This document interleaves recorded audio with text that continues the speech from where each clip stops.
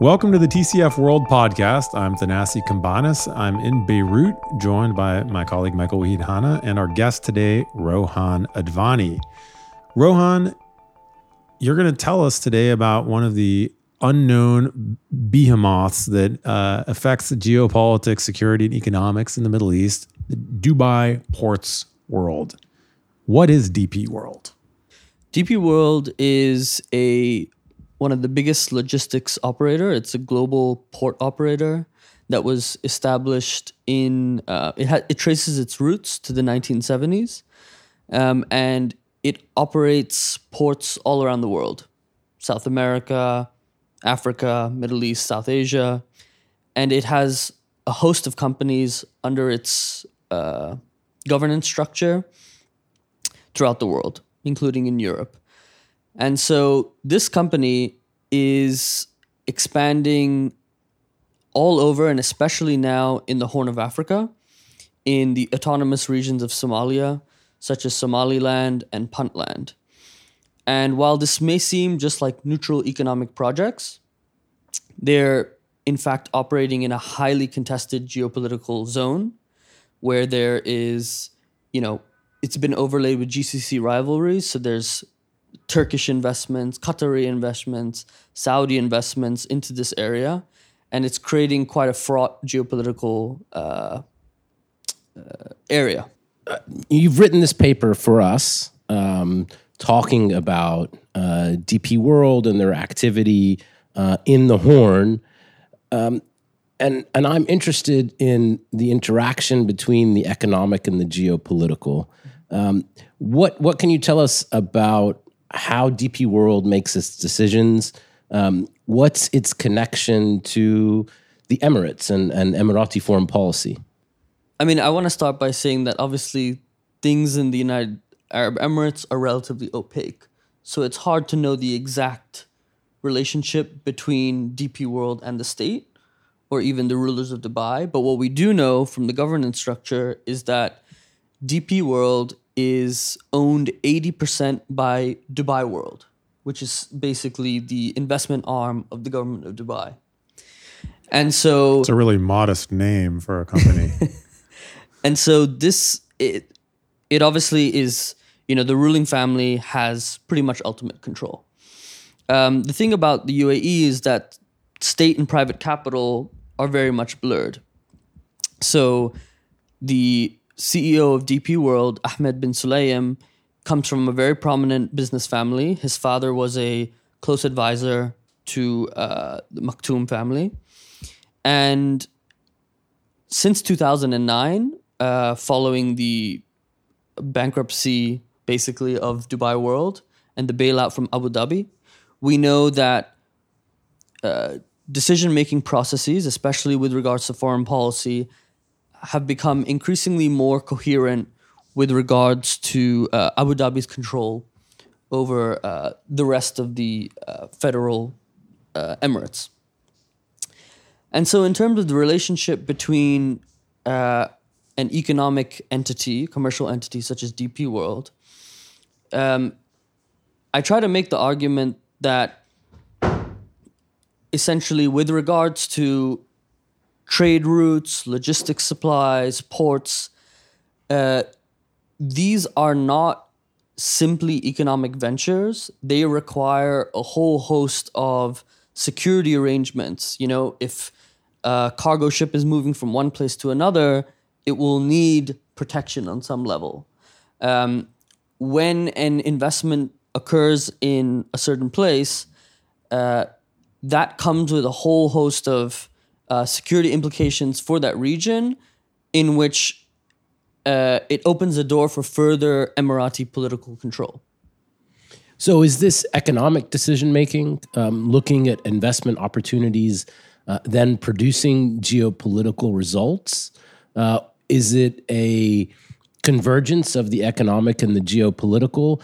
I mean, is the idea about access, logistics, about building out warfighting capacity, or is that a secondary concern that then grows out of economic decisions? Well, I think that they come together. I'll start with talking about what exactly DP World's bread and butter is, right? So they are a logistics giant and they operate ports all over the world. So what they'll be responsible for doing is they'll win a contract somewhere, they'll develop a port, they'll maybe subcontract to dredge the port so it can take in bigger container ships. They'll do some land reclamation so that they can build more areas to store containers and so on. And so this sort of seems like just a commercial endeavor. But as we know, I mean, in somewhere like Somaliland, which is, as I said, very geopolitically fraught, it's close to the battlefield in Yemen, these things come together, right?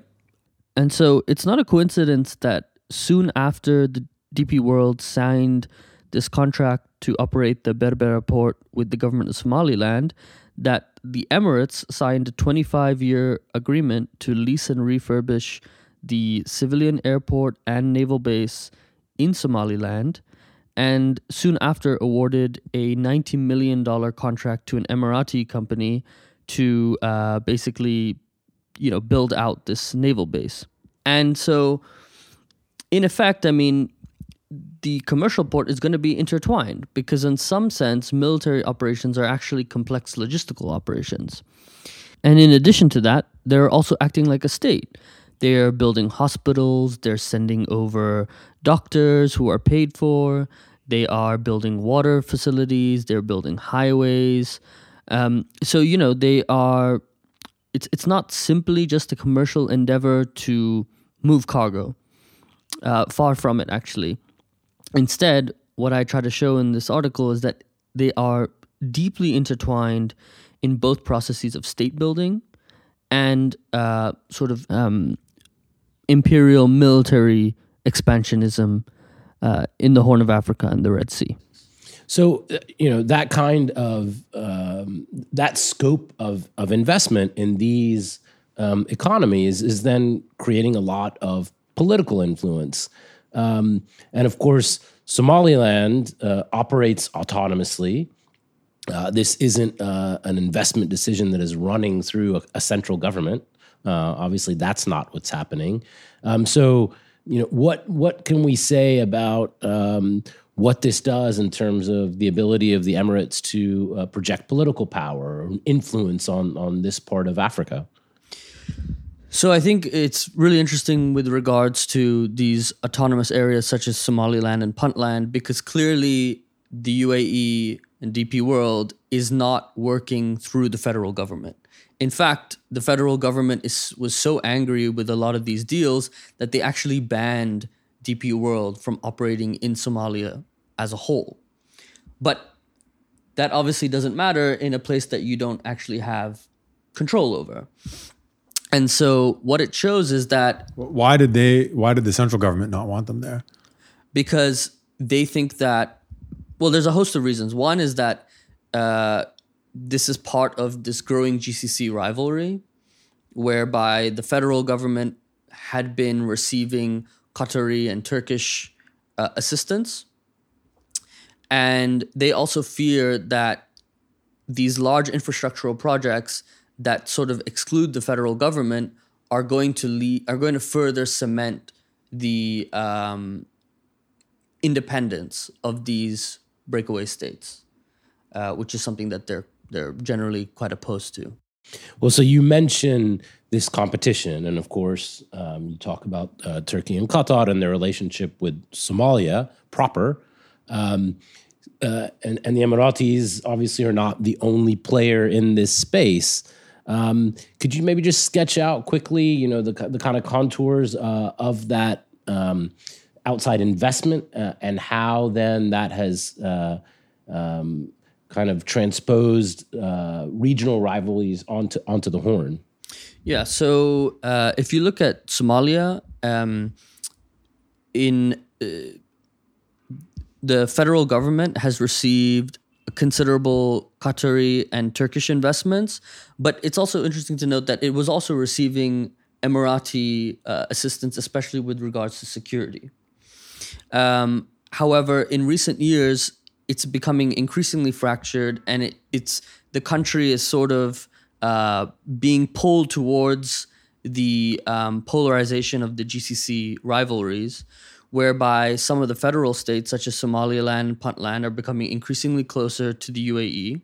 The federal government in Mogadishu is much closer to Qatar and Turkey. And outside Somalia, Qatar and Turkey invested something to the tune of $3 billion in the port in Sudan.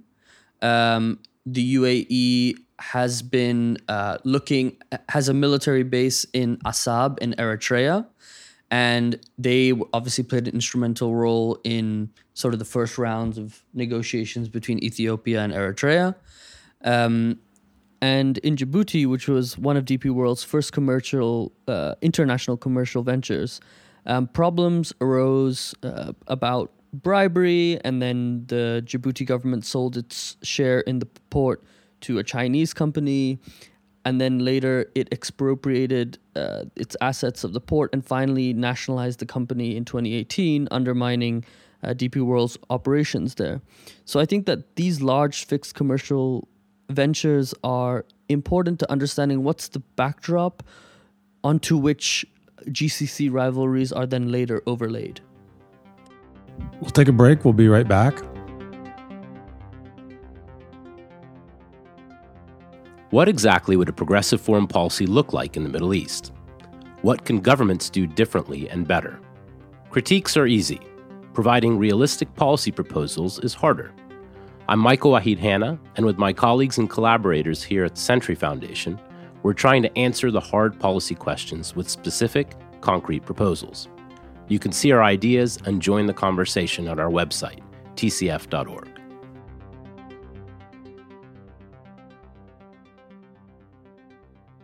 You're listening to the TCF World Podcast. I'm Thanassi Cambanis here in Beirut with Michael Wahid Hanna and our guest, Rohan Advani.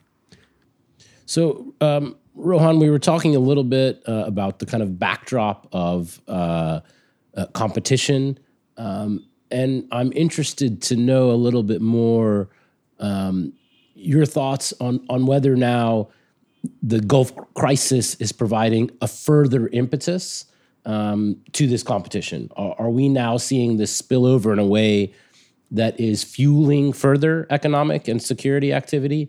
Are we seeing a kind of intensification in the Horn as another arena in which the Gulf crisis can play out? Definitely. I think that the Gulf crisis, the splits between the UAE, Saudi Arabia, and then Qatar and, let's say, Turkey, are definitely intensifying what's going to happen in the Horn, because it's another... I mean, first of all, we have to remember that these states are pouring a lot of money into cash-strapped governments in the Horn. And so it's a way of tying various political elements in the Horn to outside powers, which creates a number of path dependencies that are sometimes very hard to break out of. And so it's undoubtedly creating more rivalries in regards to commercial developments, security arrangements. But I also want to make it quite clear that GCC rivalries are not the main cause of what's going on in the Horn of Africa, but they are just a more recent driver of further instability. Well, so on that point, instability, these are huge sums of money that are being invested. They have security overtones. There is this not even a backdrop anymore of regional competition. How destabilizing might this be? I mean, if we're talking about this sets of regional crises, you have an area of Africa that has hosted proxy wars in the past. Does this have the capacity, the possibility to tip into something much more serious, or is this? Do you think? And I'm asking you not to prognosticate totally, but do you think this has the possibility of tipping into something a more overt conflict, or is this really going to occupy a kind of commercial competition? I don't want to rule out the possibility of it spilling into an overt conflict. I'll give you one example. For example, DP World in Puntland, recently one of their, a port director, his name was Paul Anthony Formosa, he was murdered, shot dead by gunmen posing as fishermen, who then Al-Shabaab later claimed responsibility. However, in a recent New York Times article, they found leaked audio of a businessman and basically implying that Qatar was behind this, right? Now, I don't want to go too much into the rumors. We don't know exactly what happened, but this is one possible implication of this geopolitical rivalry. That's an occurrence of violence. I think that if violence does happen, it'll definitely be more on the proxy level. How that will actually look is still unclear. And I think that we definitely don't want to overstate, the fact that this could easily slip into violence just because of these rivalries. Rivalries exist in many places. They can be contained. Often compromises come as a result of rivalries. So we just don't know yet. The UAE has been keen to highlight the ways in which it thinks it's playing a kind of positive political role in the region. Does this provide the UAE an opportunity at a time when its international reputation has taken a hit because of things like the war in Yemen, the war in Libya, the Gulf crisis? Is this an arena perhaps where the UAE can exercise a more responsible diplomatic role? I mean, it could. I wouldn't want to rule it out. We saw positive signs of its sort of mediating role with regards to the initial rapprochement between Ethiopia and Eritrea, though the status of that now is relatively unclear. And then also, its decision to pull out of the war in Yemen was quite astute. I think it saw which way the winds were blowing. However, at the same time, we don't know what that withdrawal really looks like. I mean, it's sort of cemented control in terms of in terms of projecting power over maritime routes. It's got it's backing a strong force in southern Yemen. But I mean, on the whole, I'm actually relatively skeptical because judging from its history, I mean, it's aggressively expanding. And we have to remember, these are rivaling geopolitical powers.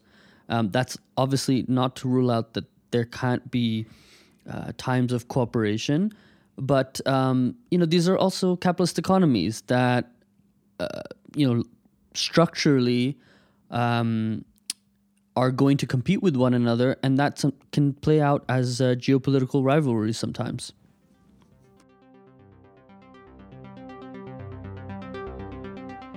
At a time when the focus of politics is on being the loudest voice and not the most informed, the Century Foundation delivers thoughtful, evidence-based policy leadership with purpose. I'm Lucy Muirhead, Chief Strategy Officer at the Century Foundation. We work to reduce inequality, foster opportunity, and promote peace and security, carrying on a tradition that TCF's founder began in 1919. In the century ahead, we'll continue to prioritise rigour over reactivity, elevate the best ideas and most diverse voices, and never lose sight of what it takes to make an impact. You're listening to TCF World Podcast. I'm Thanassi Cambanis, and I'm here with my colleague, Michael Wahid Hanna. We're talking to Rohan Advani about DP World. Should we understand DP World as like a latter-day British East India or Dutch East India company, like a vertically integrated arm of the state or a sort of public-private partnership that is about projecting power as much as it is about making money? Yeah, I mean, I've thought about that analogy for quite a while, and it's attractive, but I don't think it actually gets what is really happening. I mean, I'm not an expert in the history of the British East India Company, but the British East India Company was very influential in India from the 17th century to the mid-19th century, but it took the Indian Rebellion of 1857 for it to be dissolved, which then later the British state directly administered control. A better way to look at it is as this is an imperial formation where state and capital are converging, and we're seeing the effects of this, especially in the periphery, where you can have a quote-unquote neutral commercial entity that is fully integrated into a military arrangement. So I don't want to say that DP World is simply a puppet of the state. It clearly has its own interests, and I'm sure that they can contradict with those of the Emirates.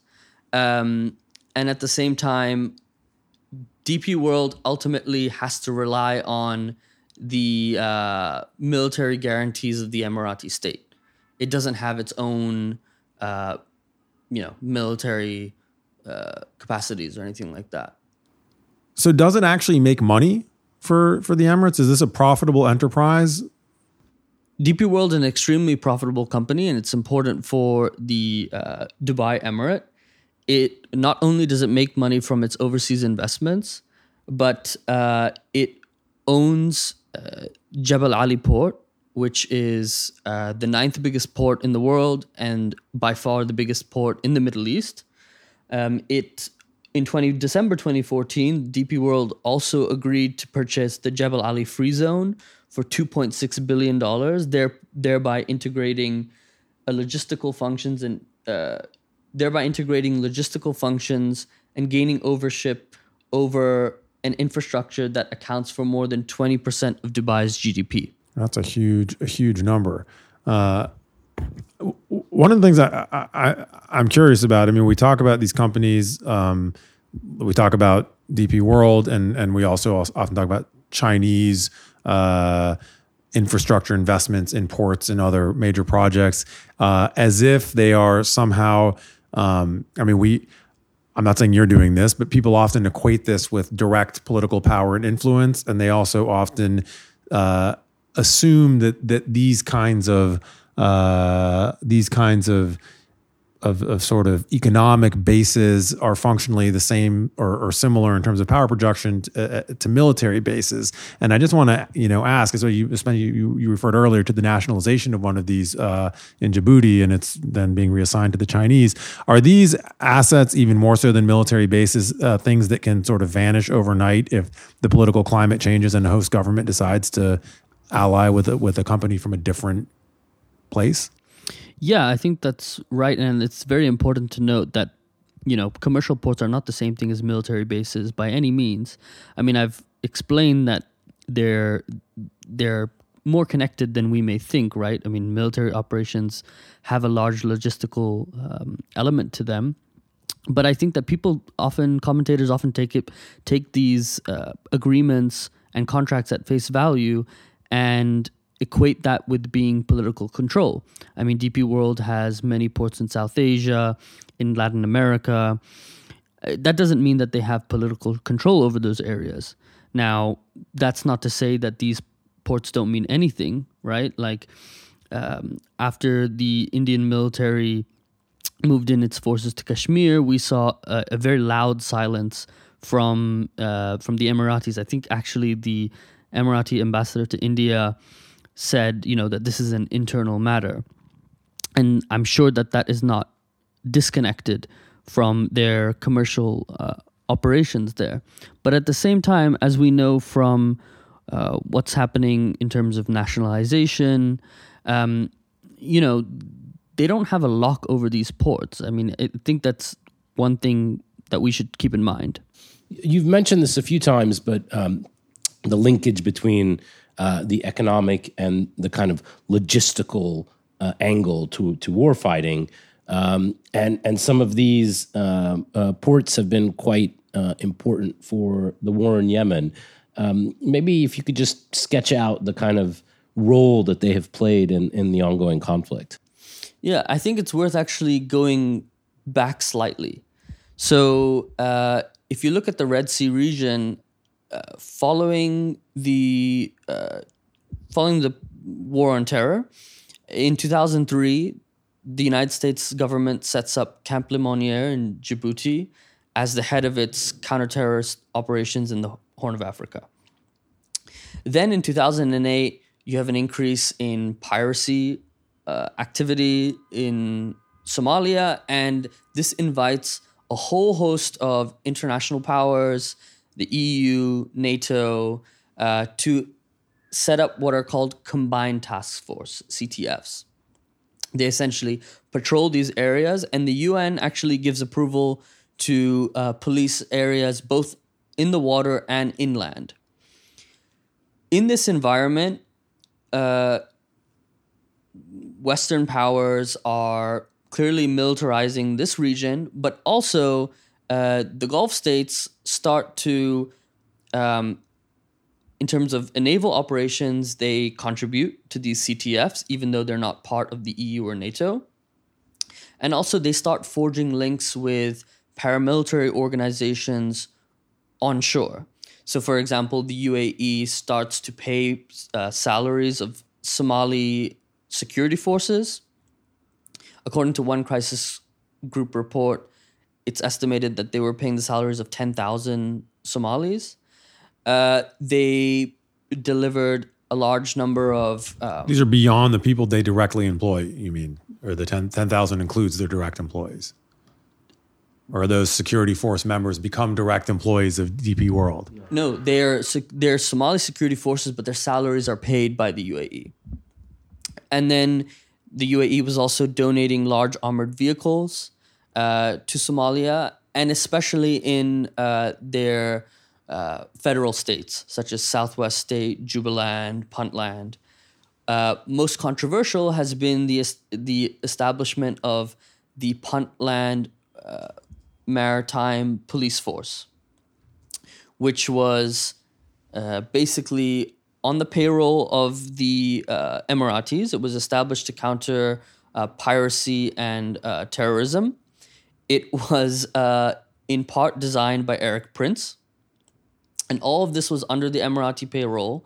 And it got out of hand very quickly. Erik Prince is the founder of Blackwater, Yeah. who is a sort of mercenary par excellence or villain par excellence of the last 20 years. Right. So he found his way to Puntland, this breakaway region of Somalia, and he established this military force, which was supposed to counter terrorism and piracy, but basically was only answerable to the presidency. And it employed a bunch of South African apartheid-era officers to help establish the training as well. But things got out of hand. One of them was murdered. And I think the Emiratis really wanted to kind of stay away from this. But essentially what it did was it boosted the proto-state capabilities of these breakaway states. Right, so it was ostensibly in the name of countering piracy and terrorism, but essentially what it did was to establish a kind of autonomous presidency. And so within this context, you're having a very militarized region. And so when the war in Yemen breaks out, UAE interests are potentially threatened, and then there's a lot of investments made to strengthen them. And so I don't think we can understand why the war in Yemen followed in the way that it did without understanding this important backdrop. And so, just to give us a kind of final gloss on this whole issue, maybe you could just sum up for us. What do we think? Where do we think this is going? Why is this important for those thinking both about the Middle East and the Horn of Africa? And about the intersection of private interest with public security policy. I think that basically if you want to understand what GCC rivalries are going to look like, whether they take place in the rest of the Middle East or in places like the Horn of Africa, you're going to have to look at this confluence of private and public actors, because they don't always... It creates a more messy field than we think. They don't always map onto sort of neat sides. but also they give us an insight into how these conflicts or what these conflicts are going to look like. So, for example, GCC rivalries don't exactly tell us what exactly Somaliland is going to look like in 10 years. It doesn't tell us what Puntland is going to look at 10 years. But if you look at a company like DP World, you know that it's building free trade zones, you know that it's building hospitals, water facilities. It's trying to develop the contours of a state. And so I think analyzing companies like this gives us much more insight into what a future Somaliland or Puntland state might look like, and what their relationships with the federal government of Somalia are going to be as well. So I guess one day we might have, the ambassador to Somaliland or the ambassador to DP World as a major player. Well, Rohan, thank you so much for your for being on the podcast. And I'm Thanassi Cambanis with Michael Wahid Hanna. Until next time, you've been listening to TCF World Podcast. Thank you.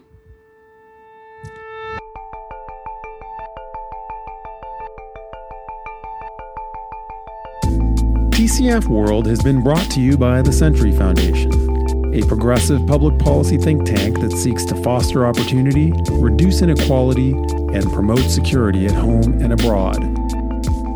For more information about our work, please visit tcf.org or follow us on Twitter and Facebook.